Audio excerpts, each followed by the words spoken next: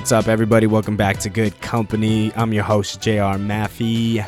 And for those of you who don't know what we do here at Good Company, with our discussions and especially our interviews, is we try to bring content to people who are currently chasing after their dream in their career or in their personal life as well. And so with our interviews, man, we try to bring people on who are currently in the day-to-day grind of things, who can offer insights to, you know, the way they started their businesses or the way they've grown themselves in their career and worked towards the goals that they've had in their personal life as well. And so that's the epitome of Good Company. Honestly, that's what we're trying to do here. So today's show is we have Mario Guevara on, and he's a health and fitness expert in the Hollywood Hills.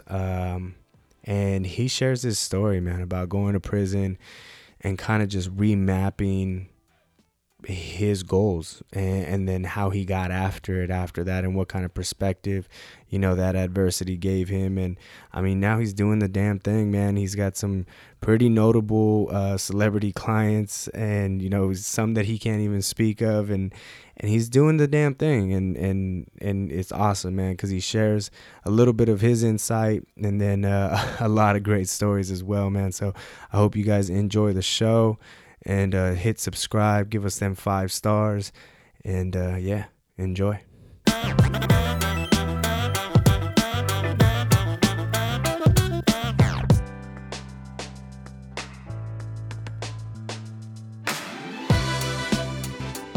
Thank you so much for coming through, For man. sure, thanks for having me. Absolutely, Sure. bro. So, yeah, man, you got a chance to check out Research. Yeah, it's nice. Dope ass spot, right? I'm excited to take one of the pieces today after this interview. Yeah, on the house, bro. Good Company's paying, so For you're sure. good. For sure. What's it called? So this is Steve. Go ahead and introduce yourself. Oh, you guys met already, right? Yeah, we did. Okay, cool, man. So Mario, yeah, man. So we know each other through mutual friends, man. Yeah. I appreciate you coming out. Tell us, where'd you grow up at, dude? So, Mario Guevara, Okay. that's my name. I grew up in South Central Los Angeles, Nice. 40th and Hoover. You know where that is? I know where that's about. Yeah. Yeah. So, yeah, I grew up in the hood. I went to high school at Hamilton Okay. in West LA. Okay. Junior high, I went to a private school. Okay. Okay. Yeah, man. But I grew up in a rough time, you know, in the 80s. Okay. So what was life after high school, bro? Life after high school is a lot of partying, a lot of drinking, Yeah. a lot of having fun, Yeah. and a lot of hustling. What'd you do as far as hustling go? What kind of business did you get into? Man, so right after high school, honestly, I'm gonna be real with you. I was doing a little street pharmaceutical stuff. Street pharmaceutical. Yeah, Urban pharmaceutical distributor, man. Yeah, man. Big money. You know, I had to make some money. I had to pay my bills. Right. You know? I also had like regular jobs. I work at Sears. Okay. I had like the sporting goods department. Okay. What other jobs did I have? I worked at a bank as a bank teller. Okay. And And you were a street pharmacist. yes, I like it, dude. a little bit, not too crazy. But Right. shortly after that, I went back to community college. I went to Okay. Trade Tech, Okay. and I took some real estate courses, Okay. and I got my real estate license like in 2003. Okay. Yeah, And you started really focusing heavily on that. on real estate. Okay. So word on the streets, you got into a little bit of trouble. A little bit trouble. Yeah, Yeah. man. Yeah. So Tell me about that, man. I got licensed in 2003. If any of you know what happened in 2003 in the real estate market, it was the start of a boom. Right. So like in 2004, it was booming. 2005, it was booming. And so I got in at the right time, and I was making a ton of money. I was making so much money from lenders, from me making sales, or from me buying stuff and flipping it. You know, you've heard the term Right. flip houses. Yeah. But the one thing I didn't do at the end of every year was pay my taxes. So Minor detail. minor detail. Yeah. And in 2006, the real estate market crashed. So it was a tough year for me because I wasn't expecting the crash. Right. I hadn't paid taxes in about 4 to 5 years, and my spending habits were crazy. You know, I was spending crazy. Just a lot of things started happening that year, and I got audited. I had this one deal that went really wrong, and I had an LLC called Nationwide Capital Investments LLC. I got a lawsuit through a client, and that triggered me getting audited. And when I got audited, you know what happened. I mean, I got arrested, and I didn't get arrested till 3 years after the fact. I got arrested in September 14th, 2009. Oh wow. Yeah. Okay. So I was kind of like in denial. I was hiding. Yeah. I was not trying to face the facts of, I wasn't trying to face what I had to face. Yeah. So it was 3 dark years of my life from 06 to 09 until I finally got caught and arrested. And I had to deal with it. Yeah. So where did what penitentiary did they send you? So I fought my case for 3 months. Okay. It's so crazy. Like I'm not, I'm not a criminal. I've never gotten in trouble before. This was my first time. I mean, I've done minor things for like, drinking in public or dumb shit. Right. Who hasn't? Yeah, dumb shit.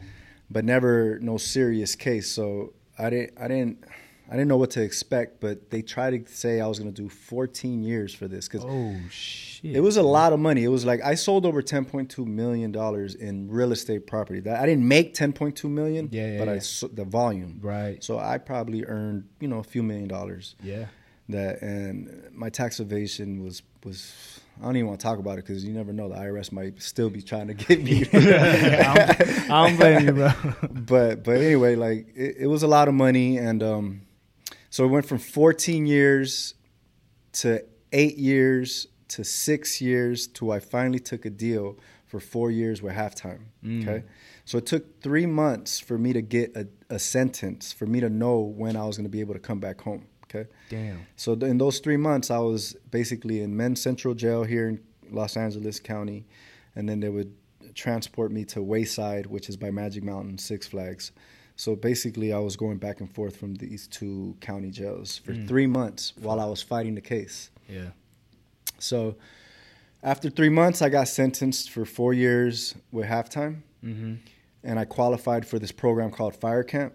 And Fire Camp allowed me to get 6 extra months off, so I only had to do 18 months. What was the prerequisites for that? Why'd you qualify for that? Because I was a nonviolent crime. Okay. I've never had priors. Okay.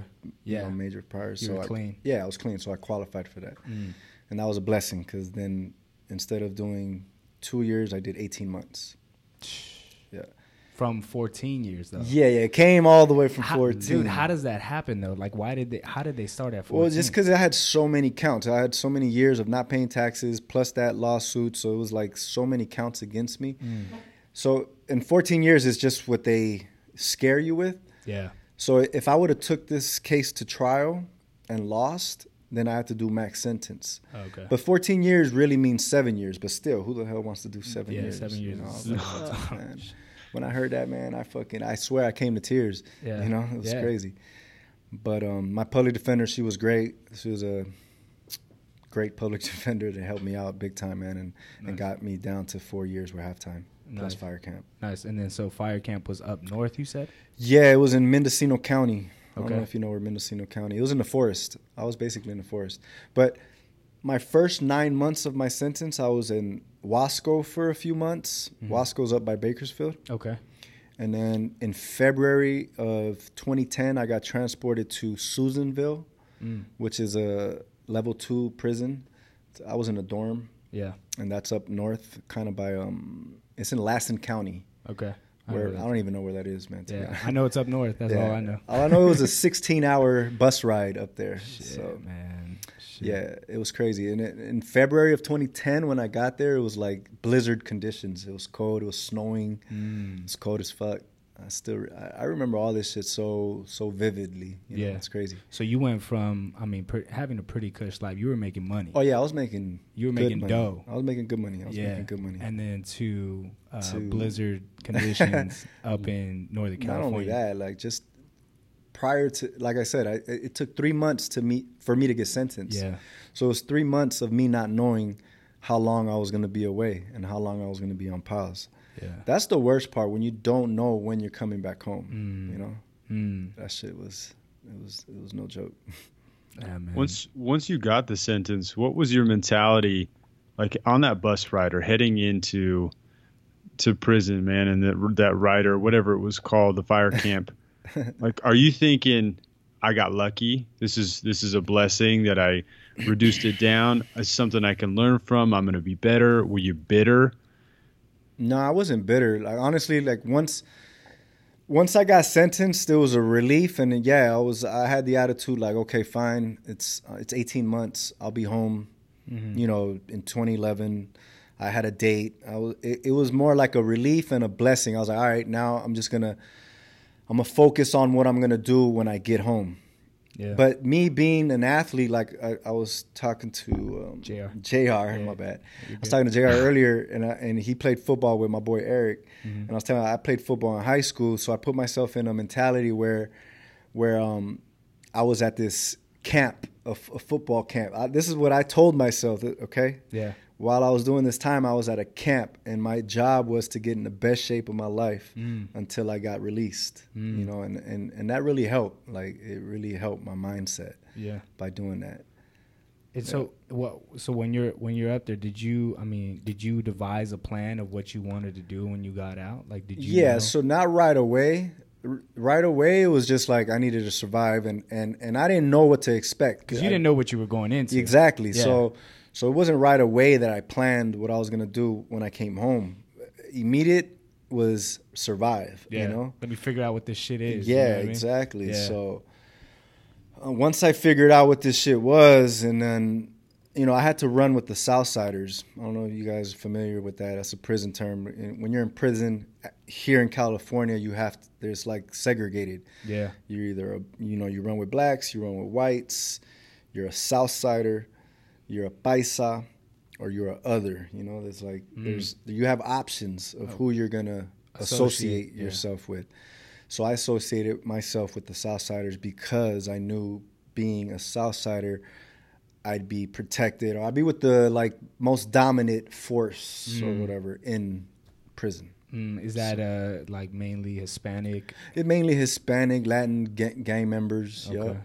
Okay. Yeah. And so how does that go, man? Like, how does the resume get turned into the Southsiders? You know, how do they pick you up or whatever? Well, no, I mean, you have to make the decision right away. So like when I finally got housed, this is during me fighting the case, okay? Okay. When I finally got housed, meaning I got a dorm and I got a bunk bed where I was going to spend my time while I'm fighting the case, okay? My first dorm experience is when you make that decision. Oh. So you walk into this dorm. My dorm was 5150, okay? That was the number of my dorm in Men's Central Jail here in downtown Los Angeles. And as soon as you walk in, you're greeted by all these inmates, inmates, and they're looking at you, you know, mad dogging you, looking at you crazy. Yeah. Okay. First person that walked up to me was a Southsider. He was like, "What's up, homie? Who you running with?"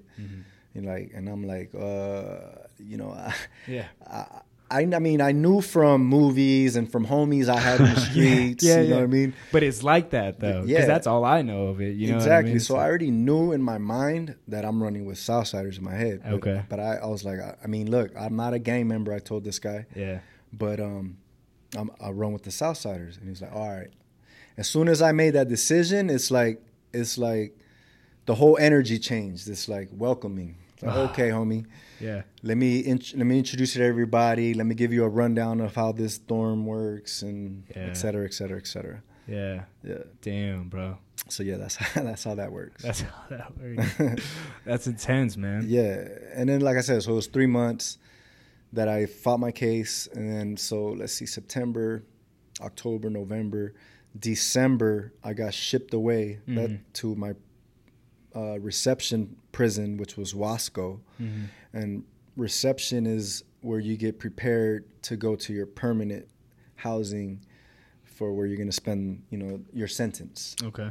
And the whole Southsider affiliate just follows you there. I mean, people. Yeah, know, yeah. people know Once already. you make that decision, that's who you run with. Okay. That's, yeah, and it's good. And I was blessed, man.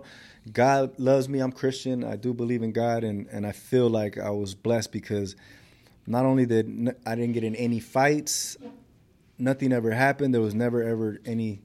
I mean, there was a few moments where there was some tension, but nothing ever happened to me, man. And everywhere I went, every dorm I went, every prison I went to, all the like head homies or the big hierarchy criminal guys had respect for me, and they would tell me, you don't belong here. Yeah. You know? Yeah. So they knew. They knew. Like, and plus they could see my paperwork. They knew that the reason for being there was a money thing. So if anything, they were more intrigued and they wanted to know about how you made your paper. Yeah, how I made my money and all that kind of stuff. So by the time you got up north, I mean, things are settled, dude, and you're kind of finding your rhythm. Yeah. Once I got to Susanville, it was cool. I mean, it was still, I'm not going to say I wasn't scared at all because I've never been to a prison. So it was an actual prison yard, it was a level 2 prison yard. So, I mean, but now I had like a routine. Yeah. You know? And I mean, shit was still going down. You said you didn't get hurt or anything like that, but you saw something. Shit still goes down. All through the process, shit went down. I saw people get beat the fuck out of. I saw crazy stuff. But fortunately, like I said, nothing major happened to me. Nice. Or during. Thank God, bro. Yeah. That's awesome, man. Well, so when did the mentality change? Like, when did you have time to really evaluate? When I got sent away to fire camp. Okay. So it was like June or July of 2010. Okay. I had to take a 2-week firefighter course, like at an actual college, community college course classes in prison. And there was like a 2-week physical training assessment before you even went to camp. And I could have not gone if I didn't pass that, But I mean, I was in pretty good shape. I've always been an athlete, like I told you before. So I passed it, got my fire camp, and then like in June or July is when they shipped me out to Mendocino County. Okay. And once I got there, now it's like really relaxed. There's still, like, the politics aren't like in prison when you're in a camp. It's different. I mean, there's still Southsiders, there's still like that. Yeah. But it's way different. There's no walls. There's no barbed wire. So the energy is different. Yeah, it's more chill, man. And I have my own bunk bed. I have my own room, basically. Nice. It's there's several, but I have my own space. Right. And I have access to a library. There's a weight room. Okay. I could wear sneakers. It's different. I'm eating good food. I'm eating what fire captains eat, steaks, chicken, bomb shit. As opposed to peanut butter sandwiches and milk slop, and bananas slop. And slops. Yeah, exactly. Dude. Yeah, that's crazy. And top ramen sandwiches, you know what I mean? Yeah, with Cheetos. Dude, I've had some homies try to fix me up some what do they call it? Manwich? No, they put it in a trash bag with like top ramen. Oh, that's a spread. The spread. Oh, bro. I was like, yeah, this is good. Hey, those things are pretty good, man. Hey, dude, I'm sure they fit the bill, man. I'm sure it's good when you got limited options for sure. Yeah. But okay, so like take me through the process of because you're a trainer now, right? Yeah, so right. Tell people a little bit about what you do right now, man. So I'm a personal trainer. I also own my own. I created a brand called Flex. Okay. I have online training as well. I train athletes. I train a few celebrities, but I train everyone, man. So when did that when did you start building that thing mentally? So in fire camp. In fire camp, once I got to fire camp, and I had access to a library, I had access to a gym. That's when I really turned my fitness game up. I even had a journal. I wrote down all my workouts. I started reading these nutrition books, fitness books, and I had a friend in there who was in phenomenal shape, man. This guy, his name was Mondo. He was a Southsider guy, whatever, and he was in I feel weird talking about it because you never hear him, but whatever, It's all good. He was in phenomenal shape, and me and him for the last 4 months went at it every day. Like, we worked out together. Yeah. We played sports together, but his mentality was crazy. Like, every day you had to go all out. Yeah. Like, just go all out. Yeah. So I kept that mentality to this day, to be honest. Like I never got off that rhythm. Okay. But in fire camp, and when I got into best shape, is when I made my mind up that when I come home, I want to help people change their lives and like become the best versions of themselves, you know? Yeah. Because of how good it made me feel. And it's just like, I don't know, I just felt like that's what I don't know, something came to me like that's what I wanted to do when I came home, was help other people become the best versions of themselves, you know? Yeah. Yeah, and then I'm sure that's something that still fuels you today, right? Yeah, for sure. I mean, that's why I'm still doing what I'm doing. I'm still building. And things are great right now, you know. I can't complain. I have clients all over the world right now, like I told you earlier. Some that we can't talk about. Yeah, there's clients exactly. That's awesome, man. You're doing your thing, dude. So in that library, bro, is there any specific books that stood out to you? I mean, other than fitness or nutrition, was there something that you grabbed onto? There's a couple books. I always tell people that you should definitely pick up this book, 7 Habits of Highly Effective People. It's by Stephen Covey. Okay. That's a real solid book right there. I don't know if you guys read much, but absolutely, man. Reading is important. Yeah. You know, just like you feed your muscles, you got to feed your brain. You know, you got to feed your mind. Yeah, absolutely, man. So that really shaped that book really helped me out. There's a lot of books, but right now I can't think of the top of my head all these titles. Yeah. There was a book by Dick Tracy, but I forgot the title of the book, The Art of War. I read that book in there. Yeah, that's one of my favorites. Yeah. That's dope, man. Yeah. Napoleon Hill, Think and Grow Rich. Yep. It's a great book. We're on the that Napoleon. That one keeps coming up. That one keeps. Yeah, you're like the third person that, or second or third person that's brought on the podcast. That's brought up Napoleon Hill. Yeah. Yeah, there seems to be a pattern. It's a good book. It's awesome, man. It highlights a lot of important shit and how strong the mind is, though. You know what I mean? Yep. Because if you're a mental midget, bro, you ain't gonna make it. Yeah. Right. Yeah. And I'm sure you could attest to that. Yeah, for sure. So I'm curious, man. Since you brought up the 7 Habits book first, is there like a main takeaway that you brought from that book that really impacted you, or is it several just overall? Or, I mean, why that book? I mean, I'd have to reread it, man. But I don't have a one takeaway from that book. But that book, just the way it was written, it really resonated. You know, like it really helped shape my way of thinking. Mm-hmm. You know. Yeah, that's what it does. That's what those books do, man. It opens you up to like different perspectives, I guess. Exactly. That's dope, man. So dope. I'm curious, what exactly is fire camp? Because if you had to go through like a firefighter physical training assessment, and what is this? They basically made me a firefighter. I was fighting like wildland fires. Check this out. My first day of fire camp, there was an incident. There was a fire. The alarm went off in camp, and they called my crew. Okay, I was on the chainsaw team. The first day of camp, the alarm goes off. I'm working, and the alarm goes off, and they call crew 4. That was my crew. So I have 2 minutes to get to the stage and get ready to get into the truck to go fight a fire in the woods. This is your first day, though. My first day of fire camp. You never fought a fire before. Never in life, bro. That shit, it was fun. I was excited, you know. I was like, yeah, let's go. Yeah, man. Running and shit, and got to hike like 2 miles. I was on a chainsaw team, so I had about 85 pounds of gear on me. I was carrying the 5 gallons of gas, my axe, my Pulaski. It was called a Pulaski. Yeah. And my position was a puller. So I was on the first chainsaw team. My chainsaw number 1 is cutting all the bush, cutting trees, cutting anything in front of them, and I'm moving the shit out the way. And then behind me is probably a rake or Pulaski. You know, it's like a big line, like 15 guys. Damn, bro. And our job was to make line around the fire, like a fire line. God damn. Yeah. So you're in the shit, bro. Yeah, it's crazy, bro. God damn, dude. I had no idea. So that's fire camp. That's fire camp. How often did you have calls that you went to? It happened pretty frequently, man. And it was cool because we even got paid $1 an hour. Every hour we were out of camp, we're getting paid $1. So sometimes we had to go out of county. Like, so I'm in Mendocino County.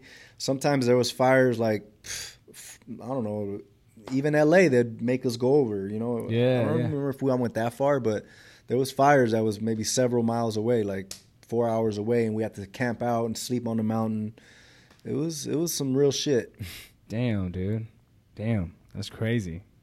I never knew that happened. Yeah. Like I never knew that was part of the whole, like, I mean, there was a program like that for inmates or whatever. Like that. That's insane. Fire camp. Yeah. So, I mean, what was the biggest difference, I guess, man? Cause you went from making a couple $1,000,000 living cush, right? Probably doing a bunch of other shit. I mean, is there a huge lifestyle change for you right now? Like there's no way you're the same dude. Nah, for sure I'm not the same dude, man. Like, yeah. So, like I said, to me, that me going to prison was a blessing.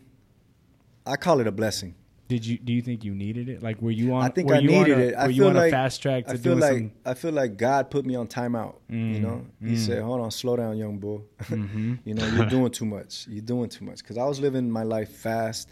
I was making a ton of money, not paying taxes, spending $5,000 at the bar, you know, at the club. Yeah. The next day, spend another $7,000, another $8,000. Yeah. You know, go buy a $20,000 watch. I actually spent like $49,000 on a platinum Rolex at the Wynn in Vegas. Like, why? Like, for what? You know, like I'd take $100,000 to the Wynn to go play. You know, to go gamble. Yeah. You know, like buy everybody shots. Like, you know, pay for all my girlfriend's bills. You know, like I was just living reckless, to be honest. Yeah. I even tried to start my own tequila line, like in 2006 or late 2005. I started to start my own tequila brand. I was just doing a lot, man. Like I felt unstoppable, and I felt like no one can tell me anything, you know? Yeah. So when did so your faith, man, has that always been a part of your life? It's always been a part of my life, man. But like the money, look, I'm from South Central, man. My parents we were in poverty, man. I'm gonna be straight up. We weren't even middle class. Like my parents were just hardworking people, you know. Yeah. Like, my mom's Guatemalan. My dad, rest in peace, was Salvadorian.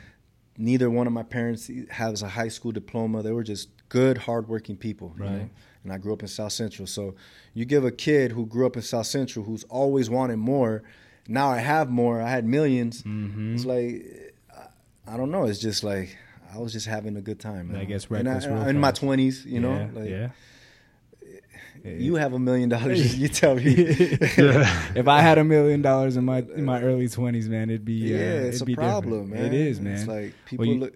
I was giving everyone. So at Valet, I'm giving them 100. The security guard in the club, I'm giving them 100. You know, you didn't have ones, bro. You didn't have ones in your hundreds, wallet. like just hundreds, bro. So it was like it's crazy. But So, like I said, it was like a blessing going in there. Like completely changed me. Like slowed me down. Right. So now getting out. So I got out April 8th, 2011. It's like the best day of my life getting out, man. Like I was telling you earlier. Like they just dropped me off in the middle of the forest in a bus stop. Yeah. I'm at that bus stop 7 a.m. dog, cold as fuck.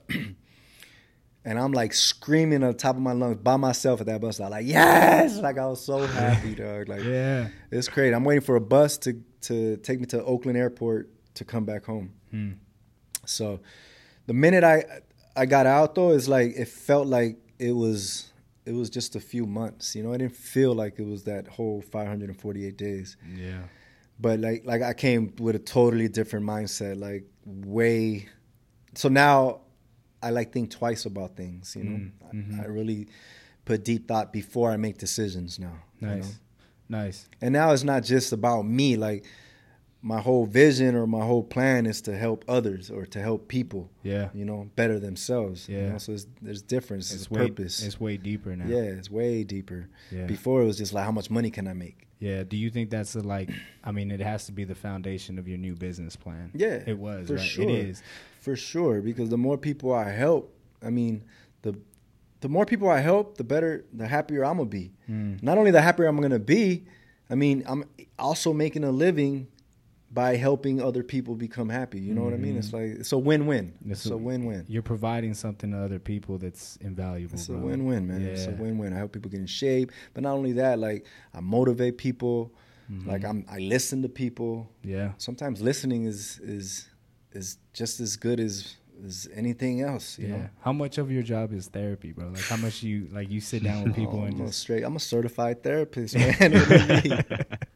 Shit. Yeah. Seriously. Because, I mean, everyone that comes in there, obviously, you got to have conversations. Yeah. You know? People are going through shit. Everybody's going through shit. Everyone's going through shit. Like my mom says, dude, cada cabeza es un mundo, Yeah. right? Everybody has their own shit that they're dealing If with. someone says they're not going through anything, they're lying, bro. Yeah. Seriously, man. Seriously. Man. So I'm curious, Mario. As I hear this, you know, your path was not planned out, it doesn't sound like. But was there something you wanted to be later, you know, going back to your childhood or your early teens? Did you have certain ambitions that you wanted to fulfill? Is that what you did with real estate, or no? Where did you see your life going? Well, my childhood, my dad wanted me to become a professional soccer player. That was his dream. And I'm a great athlete. I'm still a great athlete, you know, and I don't feel like I'm being cocky saying it. I'm just confident. Like you're dope. Yeah, I'm dope. I can play. I can play sports. You know, I'm good. And my dad wanted me to be a soccer player. If I would have followed my dad's dream, I swear to God, I'd probably be. Well, I don't know if I'd still be playing, but I'd be retired as a great soccer player. Right now, you know? If I would have stayed in my dad's lane. Mm-hmm. But I didn't fall in love with the sport. Yeah. I fell in love with football, and that was my dream, like growing up, to become a NFL football player. That was my dream. Like I wanted to become a football player. Obviously, I wanted the money, the fame, all that kind of stuff, because that comes with being an NFL football player. Yeah, but that sport attracted you a lot more. Yeah, I love football. Yeah. So I think the reason Steve asked you too is because we find so much in the people that we interview, like Josh Shipp that I was talking to you about, the UCLA basketball player. Now he's a badass artist, and he talks about how when he was a kid. He's an artist, like a rapper? No, he's an artist, like a painter? canvas. Okay. Yeah, and he does poetry and Nice. like his mom and dad would tell him like all you do is paint. Like he said he's like, dude, I would spend hours just like drawing and coloring and stuff. And like so much of what we see and so much of what we've kind of observed is people like when they go through certain things, they revert back to what they're in their childhood, something that resembles what they love, that passion. And it's the same thing with you. I mean, you're an athlete. You get to put that on display every single day with what you do now. Right. And so there's that correlation. I mean, well, see, that gives me that. I forgot the name of the book, but I read a book that says like us athletes. You're an athlete as well. You know, you played in Oregon. Athletes. We have this mindset. We're competitors, you know. So, and we love to play a game. We love being in a game. Yeah. And when you're in a game, you're performing. So, I feel like us athletes, we already have this mindset, you know. So it's easy for us to, okay, I'm not playing football anymore, but I'm doing this now. This is my new game, you know. Yeah. And that's how I see my fitness or my brand. It's my football. You get to perform. Yeah, every day. Yeah. Every day's game day. That's dope, man. Every day's game day. That's dope. So if it's a game, do you feel like there's opposition, people you're playing against, you're trying to take the number one spot? Is it more against yourself? It's more against myself and me growing the brand. I don't see competition because, I mean, everyone's doing their thing, and I support other trainers. I support other people getting fit. You know, it's part of it. It's more of a personal thing, myself. Like, how big can I grow this type thing? You know, that's more of the competitiveness in it. But not I don't compete versus any individual or another brand. You know, I just want to be me. I want to have my own space. Yeah. So in spirit of good company, because we're about business too. Yeah.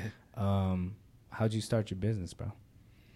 So originally, I started right when I came home. I scheduled a photo shoot right away. I got business cards right away. My Instagram handle's Mr. MVT Fit.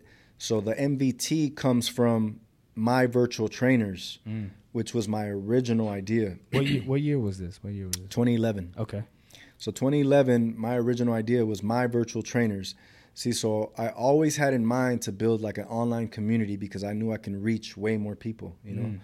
So, but then that changed over time. Like in 2014, I just felt like My Virtual Trainers was too long of a name.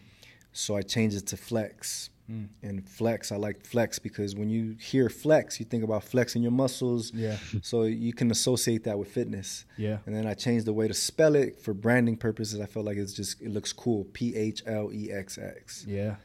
So that was in 2014 that I created Flex. And then, so how'd you start building your customer base? Like I started with friends, family, started training them at parks, LA Fitness, wherever I could. And it's just word of mouth, to be honest. Word of mouth and being at the right place at the right time. Like my first little studio where I started, look, I'm going to tell you guys a quick rundown of how it happened. It doesn't have to be quick, bro. You take your time, baby.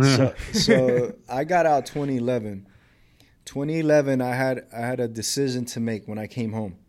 I could have lived with my sister and her newborn at the time, or she was pregnant, or I think a newborn, and her husband in Van Nuys, California. Okay, that was option one. Option two, I lived with my boy in Toluca Lake. I won't say no names, but with a friend of mine, okay, in Toluca Lake.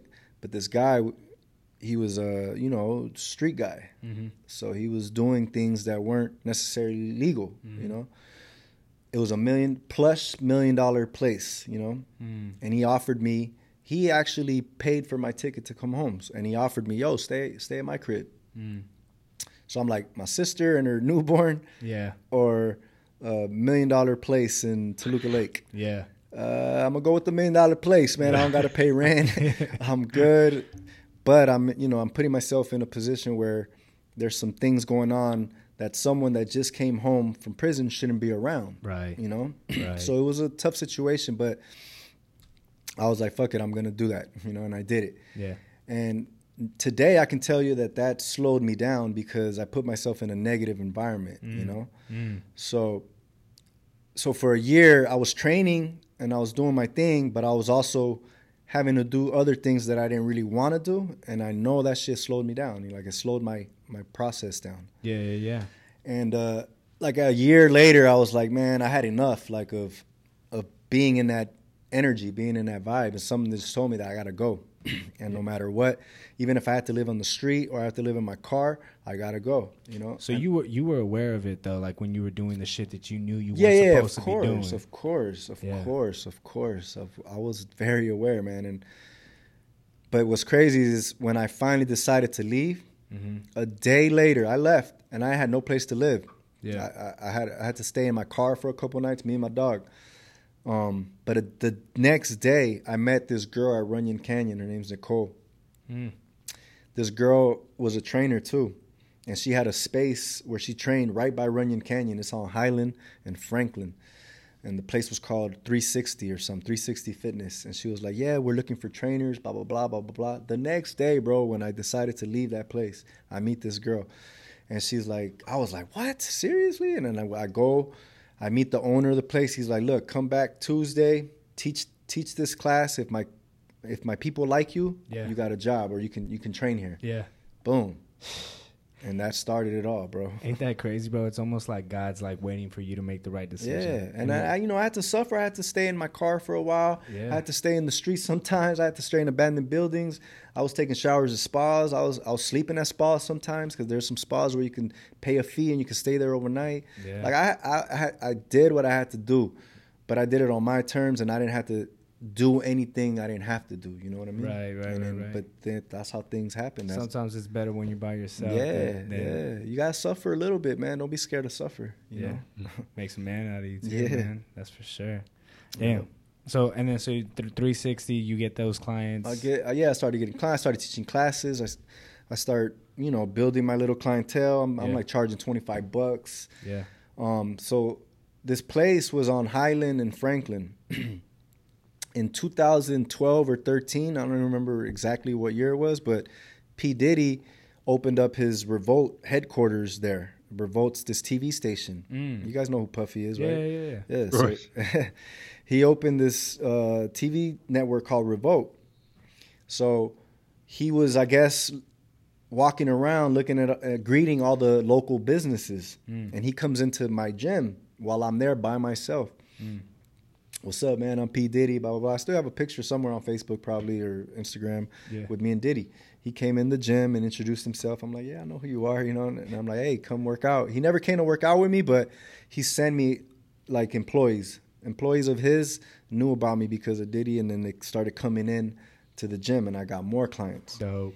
Yeah, and then I started training Sid Vicious. She's a host for, I don't know if she's with E or, no, she's not with E anymore. She's with Access now. But she was like one of my first. That's how you got into the whole Hollywood kind of. Yeah, because I was in the heart of Hollywood. Yeah, you know? yeah. So after Sibley, like I started getting other people, and then, you know, I met Karuchi in 2016. You training her right now? Yeah, I still train her. She's been consistent for 3 years. She's great. She's doing good. That's awesome, man. You know? That's awesome. After Karuchi, a lot of her friends started coming training with me. So that's dope, dude. Yeah, man. That's crazy, man. It's a crazy story, but it is, man. So what's the vision, bro? Where are you taking this? I mean, I'm hoping. I mean, I'm taking it where Flex is going to be a big competitor in fitness. Like, well, I'm just going to take a little piece. You know, I want to be a little piece of the fitness field. You know. Yeah. And Flex is going to grab some of that. Absolutely. And we're going to train people all over the world. Personal training. A vision. I'd like to have my own personal studios, boutique studios. You know, a few here, a few in New York, a few in Miami. You know, nice. A few in the UK. I feel you, man. That's dope. So, do you have like a type of workout that you've branded or dietary I'm working stuff? on that now. I'm actually working on doing my branding or trademarking like my own resistant band workout. And then my style of training is very like similar to like how athletes train, because that's my background. So a little bit of strength training, obviously cardio. Yeah. Intense. I see you do like a lot of plyometrics, a lot of resistance training. I mix it up, man, because you have to. Yeah. You have to mix it up. Yeah. What about diet, man? Diet? I mean, I'm like 80-20. 80% of the time I eat pretty clean. 20% of the time I eat whatever I want, you know? Yeah. I have a really good friend of mine. He's also like a business partner of mine. His name's Devin Stone, and he specializes in diet. He's a natural medicine doctor. He's actually in med school right now to be a doctor. So we're gonna get him. He does meal plans, all that. So dope. Yeah. Dope, man. So how long did you stay with 360 before branching off, and when exactly did you start Flex and start to kind of go towards the online? I started Flex in 2014. And in 2014 is when I left 360 and I started training at another private gym not too far from 360 called Made in LA. They're still there too on McCadden in Hollywood. And I trained in Made in LA till like 2017. Yeah, something like that, 2017. Okay. And then I moved out. Me and Devin moved to Beverly Hills. I had my own gym in a garage at this house that we rented for a while. So I had my own like training facility. People used to come to my home in Beverly Hills. Nice. And then now I live in Hollywood at the East Town, and I train people from there. Nice. Till I get my own space, you know. That's what I'm working on now, finding my own space. Yeah. And it'll come in due time, you know. Absolutely, man. Absolutely. So what's the hardest part about your business, bro? The hardest? Yeah. Like, what's the stuff that you don't like? Man, I don't know. I love what I do, bro. So that's awesome. Yeah. I mean, the hardest thing is getting up every day, or the late nights, early mornings. Yeah. That's the hardest part. Yeah. Because, I mean, sleep is important, yeah. But, I mean, I have to be there for my people, so I got to make and you sacrifice. got great clients, so it's not man, like... I got to be there for them, man. Yeah. That's so... So someone's got to sacrifice. It's me. Yeah. I don't get to sleep. Eventually, though. Eventually, I get some sleep. Eventually, when you got the boutiques running, bro, you'll get some sleep. Exactly. That's cool, man. That's cool. What kind of advice would you have for anybody up and coming in the fitness world that's really trying to start doing their own thing, trying to get celebrity clients or trying to acquire, you know, just business, I guess, man? What would be your tips? I mean, stay consistent, you know, and then be about what you're preaching. So if you're trying to get people fit, you're trying to get celebrities and all that, that's cool, but make sure that you're the best version of yourself now, you know, because why are you going to be preaching to people, yo, get fit, but you're not the best you can be yet, you know what I mean? How you gonna push someone else to be their best if you're not your best? You know, so I feel like that's one piece of advice, to really be the best you can be first. Yeah. Be the example. Yeah. You know, be the example. Do you struggle with that sometimes, like that internal doubt? We just had an episode that we're gonna be actually it's probably the episode before this one, where we talk about like imposter syndrome, where you're trying to be something, right? You have an ideal of what you want or who you want to be, and it's like this constant reminder of like, I need to perform, I need to do what I'm about, you know, I need to be about what I say I'm about, kind of thing. Right. Is that inner dialogue ever with you? I mean, do you wake up in the morning, you're like, man, I got to be about my shit because I say I'm about my shit, or is that just no? It's automatic? already installed, man. That's automatic for you. It's installed. Like I try to go above and beyond. I've ran 2 marathons. You know, I've never been a runner, and then we in 2019. I ran this year. Yeah, I ran this year and last year, 2018, 2019 marathon. 26.2 miles. You know, It took me 3 hours and 30 minutes last year. This year it took me 3 hours and 37 minutes. But I didn't train this year. Last year I trained for it. So, but what I'm trying to say is like I always try to go above and beyond. Yeah. So like my workout, when I work out and I have time, like I'll work out for 2 hours, you know, or an hour and a half. Yeah. I'll warm up running 3-5 miles, and then I'll get into my weight training. You know, so I try to do way more than what's required. Right. You know? Yeah, you think you built that while you were in fire? Yeah, exactly. Well, Fire camp, prison. Yeah. The mindset, like I told you, I never slowed down. Like it was a requirement to work out in there. So it was like a daily thing for me. Yeah. And then I just never stopped that, because once I made up my mind that that's what I want to do, is like, why am I going to stop? Yeah, so you're hardwired like that. Yeah. That's it. So Mario, you come off as a fairly confident person to me. So Just a little bit. where do you, and that's not plain at all. Like, I mean, it's admirable. But just curious, where do you feel like you were a confident kid? Was that instilled in you at a young age? Did you earn it somehow? Like, how do you think you came to be such a confident person? Shit. Probably my dad. My dad was really a big influence in my life. So, and he was always like on me about working hard and not letting anyone put me down. You know, like I guess my dad installed that in me. And then I was always an athlete. I mean, look, I wasn't always. I mean, there was some things I struggled with, like this right here, public speaking, stuff like that. I struggle with that. I still struggle with that to this day. So, I mean, but it's just about your mindset, man, and just doing it. You know, like even if you're scared to do something, you just got to do it. You got to put yourself in an uncomfortable situation. You know? Yeah, in order to grow. 100, man. You know? 100, bro. So your pops was a huge influence. But my pops was a huge. And did I hear right? He passed away? Yeah, he passed away in 2009. In 2009. Yeah, that was a tough year for my mom, man. Think about it. My dad passed away May 13th, 2009, right? Yeah. I was there. Yeah. It was a fucking hard day for me. September 14th, 2009, I get arrested. So my dad passes away May 13th, 2009. September 14th, 2009, just a few months later, I get arrested. Think about that year for my mom. But my mom's a strong lady, and she has real faith in God. You know, she's a real Christian woman.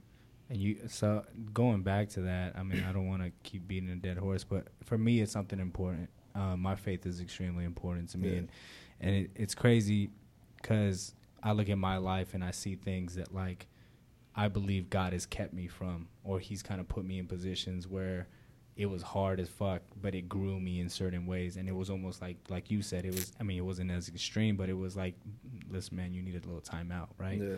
And I mean, even when you're going through that adverse stuff and you're not doing quote unquote what you're supposed to be doing, right? When you're young and reckless and shit. I mean, you've always had that faith from what I can gather. For sure. And so, I mean, how big a part does that play in your life? It sounds like it's a huge it's part. Huge. Yeah, it's huge. That's like my foundation, my rock. You know, it's like And even when you were lost, bro, it sounds like it was something you could come back to. Yeah, you can always talk to God. You can always talk to God. He's always listening, you know? Yeah. I feel like it's important, man. A lot of people, you know, some people aren't religious and they believe in vibes and energy. And I believe in vibes and energy as well. Right. But some people won't say it's religion. It's vibes or energy. Yeah, it's like whatever the fuck you want to call it. Yeah, whatever. Whatever you want to call it. But yeah, it's like there is definitely a higher power and there's something out there because we all have an inner self, you know? There's always that, our inner self, inner dialogue, our conscious, you know, our soul, you know? Yeah. We're flesh, but there's always that other voice inside us. Yeah. You know, so there's definitely like a higher power out there, I believe. Yeah. know? Yeah, absolutely. I mean, we're on the same page, I think, with that.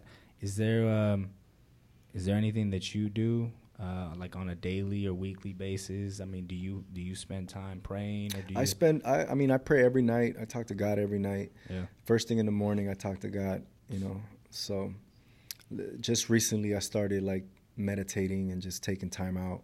Yeah. You know, just reflecting, thinking. You know. And without a doubt, that for you is it's important. It's extremely important. It's important, yeah, for sure. It's for sure.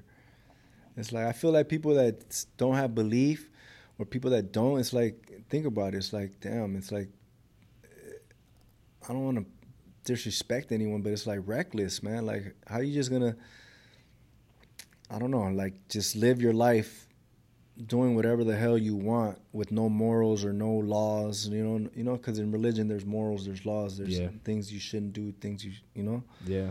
And there's some people that just don't have that, and they just live by their how they want, by their means, you know. Yeah, man, it makes me think of this book. I think it's C.S. Lewis. Steve will correct me if I'm wrong, but he talks about how you could live life as if you're the captain of your own ship, right? And it's your ship. Yeah. Or you could live life as if you're the captain of your own ship, but the ship belongs to somebody else. Yeah. And how it switches up your mentality, because if you know that the body that you're in was given to you by something or someone or a higher power, then there's a responsibility that you have. Yeah. And for me, in business and in life, it's something that wakes me up in the morning thinking, fuck, I have to give it everything I got, because this isn't mine. It was given to me. Right. And I have to treat it as if it was a gift. Yeah. Because if you don't treat it as a gift, you feel entitled.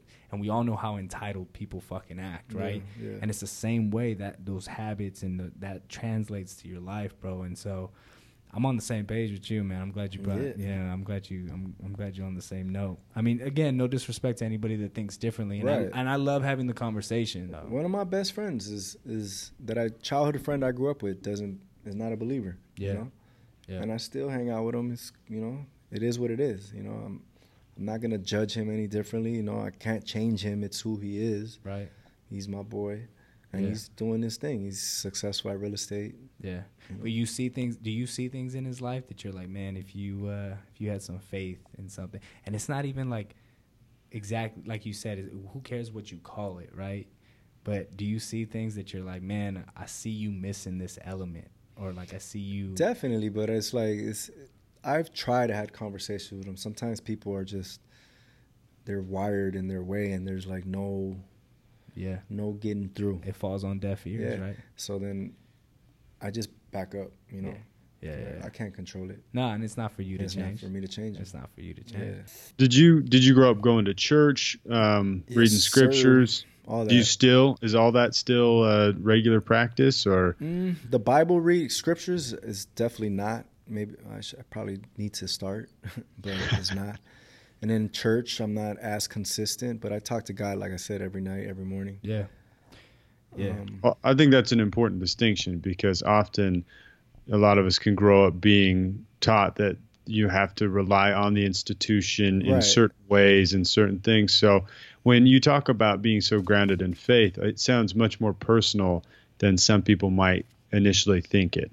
Yeah. And so that's why I ask, you know, if prayer is a big thing, but a lot of people feel like they need to be spoon-fed that stuff weekly. Right. But it sounds like, you know, so how do you feel, I mean, praying, but like, is there other ways you feel like you connect to deity, to God, or I mean, how do you use that as direction? Is it just you've kind of got the guidelines in there and then you're just going, or are you continually seeking for more? Like, what's the? No, I feel like I kind of already got the guidelines. Guidelines meaning like, you know, thou shalt not, you know, fornicate, you know, stuff like that. You know, thou shalt not steal, blah, blah, blah. Yes, sometimes I slip on certain things, you know, but I try my best to live by those guidelines, and they're already installed in me. So it's like I know, like I told you guys earlier, I knew living at that place in Toluca Lake was not the right thing to do. Yeah, you know, I knew it. You see, like for me, bro, that's even a bigger marker. Like I said, it's almost like going back on my life and looking at things. It's almost like the powers that be are just looking at you and saying, like, can I trust him with the next thing that I want to give him? Right. And it's like when you make certain decisions, like, you know, scripture says, you know, knock and the door will be open, or ask and you shall receive. But you got to be asking the right questions. You got to be knocking on the right doors. Yeah. And if you're over there fucking around, he ain't going to give you anything. You know what I mean? And so, like, for me, and what I hear from you is, like, it's much more of a relationship thing. Yeah. And that's why, like, I feel like I could have conversations with Buddhists or Hindus, or, I mean, obviously we're going to disagree on fundamental things, but whatever. Mm-hmm. I mean, I think the biggest thing that I hear from you is, like, that relationship. Like, there is definitely an exchange of, like, thought and time that you spend thinking about these things. Yeah. Man. I think, and dude, I mean, it's different in everybody's life. It's different in everything. And so, like, I'm not going to press you too much harder on this, but, like, I completely, I see it. You know, I see the relationship as opposed to just the rules. You know what I mean? Like, some people get caught up, like, you know, my mom was a hardcore Catholic growing up, and for her it was like if you know, her thing right now is like, you miss Sunday church, and it's like, you know, it's like a big deal. Like, you know what I mean? Like, dude, listen, you don't know how many times I stop and think about God, or I stop and pray about it. So I think it's different for everybody, but it is much more.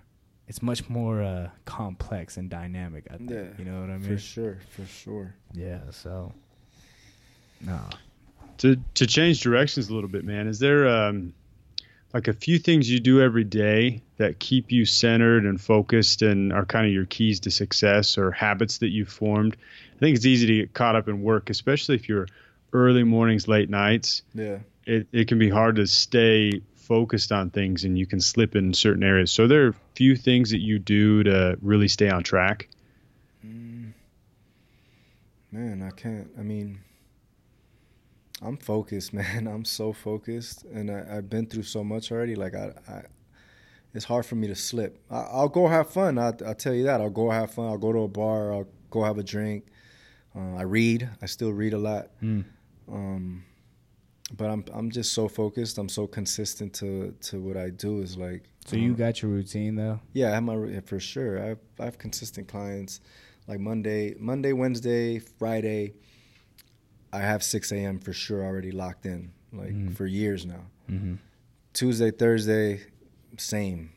Mm-hmm. Well, now it just turned to 7 a.m. I don't know. There's little changes happening, but I've recruited a few people. I have some trainers that are joining the team. Nice. So little by little, I'm expanding and growing, you know, the squad. When do you take time for yourself, though? Is it the morning where you're like decompress, or is the morning just about getting the business? Is it the afternoon that you're like? I decompress in the weekends, like today. Like today, I had one session, and that was at 10. Then after that, I got to go to the gym. I worked out. Came to see you guys. Nice. Tonight. I'm probably going to play some poker after this. Nice. Since I'm in this area. Dope. Hit Commerce Casino. Nice. Play some Texas Hold'em real quick. That's what's up. Yeah. Sundays, I usually don't work. I'll go grocery shopping. Depends who. Sometimes I'll see someone. Nice. But yeah, I decompress on weekends. And sometimes even during the week. Fridays, I take it easy. I'll only work till about noon. And then I'll just chill, you know, just do me stuff. You know. Now, are you pretty straight edge? Or you smoking? You drinking? You doing any of that? Like I just said, I'll go have a drink or two. Yeah. Smoke weed occasionally. Yeah. I used to be a heavy smoker. Yeah. You know? But yeah, ain't nothing wrong with a little weed at night, you know. Yeah. Decompress a little bit. Yeah, you know, sleep good, recover. Nice. You know. Nice, man. Yeah. Nice. So, Flex Fitness, man. Yes, sir. We're gonna get it going here, man. But where can the people see you at, bro? So on Instagram, I'm at Mr. MVT Fit, and then I'm also at Flex_Fitness. Okay. And then I'm gonna come up with a active wear line next spring, and the Instagram for that is Flex_Active. Okay. So I'm gonna have leggings, sports bras. In the future, I'll have like hoodies and men's stuff. But in the spring of next year, I'm just launching women's apparel. Nice. So my website's flex60.com. That's PHLEXX60.com. And I do offer online training. Cool. Yep. Cool. So they can hit you up there. Yeah, man. hit me up. Let's get to work. Absolutely, bro. Mario, man, thank you so much for coming Thank through. you for having me. Yeah, I appreciate it. Nice to meet you. Yeah. Out in Utah. Yeah. Stephen J. man. Hakes. Hey, man, thank you so much, bro. We're going to sign off, but you've been absolutely great company. Appreciate man. you guys. Can't wait to pick out my new gear today. There you go. Man. All right, man. All right, man. Peace. Crazy story. That was dude. crazy. It was a crazy story, but don't be mad at me, but I left some shit out. Like I could feel it, dog. Naturally, I was like, that first day of camp, bro. Yeah. That first incident, Mm-hmm. I almost got in a fight with the most feared gangster in camp because my chainsaw guy was the craziest dude in the camp. He was locked up 13 years for assault, robbery, or whatever, you know, and he was a sureño. So he was a bad dude. So yeah, and I was struggling, dog. I'm like coughing, and I'm like, fuck the fire, it's hot as fuck. Yeah. And I'm moving slow, and this fool's, hurry the fuck up, little Holmes. Like, he's talking to me crazy. Hurry the fuck up, hurry the fuck up. Yeah. And then after a while, I'm like, yo, bro, I dropped my shit. Yo, why you talking to me like that, homie? You know, I got in the middle of the shit. in the middle of the fire, dog. And then the fire captain comes and breaks it up or whatever. And then I go to the back of the line. And then two white boys in the back of the line were like, yo, bro, do you know who you almost got in a fight with? And I'm like, no, man, it's my first day. He's like, that's the most feared gangster in our camp. And I'm like, oh. I'm like, oh, shit. He's like, yo, this guy could have just took your life, you know? And I'm like, yeah, right. And like, nah, we're not fucking around. Yeah. So when we go back to the camp, I see this fool in the shower. This fool's jacked, shredded, and tattoos everywhere, like crazy tattoos, you know? Yeah. And I'm like, fuck, I almost fought this dude. I'm like, damn. Shit, Like, Out there swinging axes and stuff, right? It was crazy. And look, this dude, though, is crazy. This dude, for like 4 months, he didn't respect me, but he was a Southsider. So he had to be cool with me. He had to be cordial. Okay. But he didn't respect me. Like, he would talk to me crazy. He would look at me crazy up and down. Like, well, hey, move, get the fuck out of my way, you know? And I had to just suck it in. Yeah. You know? But it's crazy. Look, I sucked it in. And then finally, like 4 months to me coming home, he came up to me. He was like, yo, man. All right, homie, I respect you, dog. You know, you put up with all my shit. I talk shit to you. I look at you crazy, and you didn't buckle. So I know you're going home soon. You're going to do everything. I'm going to give you a choice. You could chill with me and work out with me every day till you go home. Or you know, he gave me that option, and I was like, hell yeah, fuck it, let's go. You know, I was like, boom. And then I ended up like working out with him every day. Respect. For 4 months, dog. Like, Oh, so was that the guy? Oh, that was the dude. That was the dude, Mondo, the dude that I almost fought. So you almost fought Mondo. Mondo. So I cannot put that in the interview. No. I mean, whatever. I don't care. If you want to. Go I mean, ahead. we're still rolling, so I might.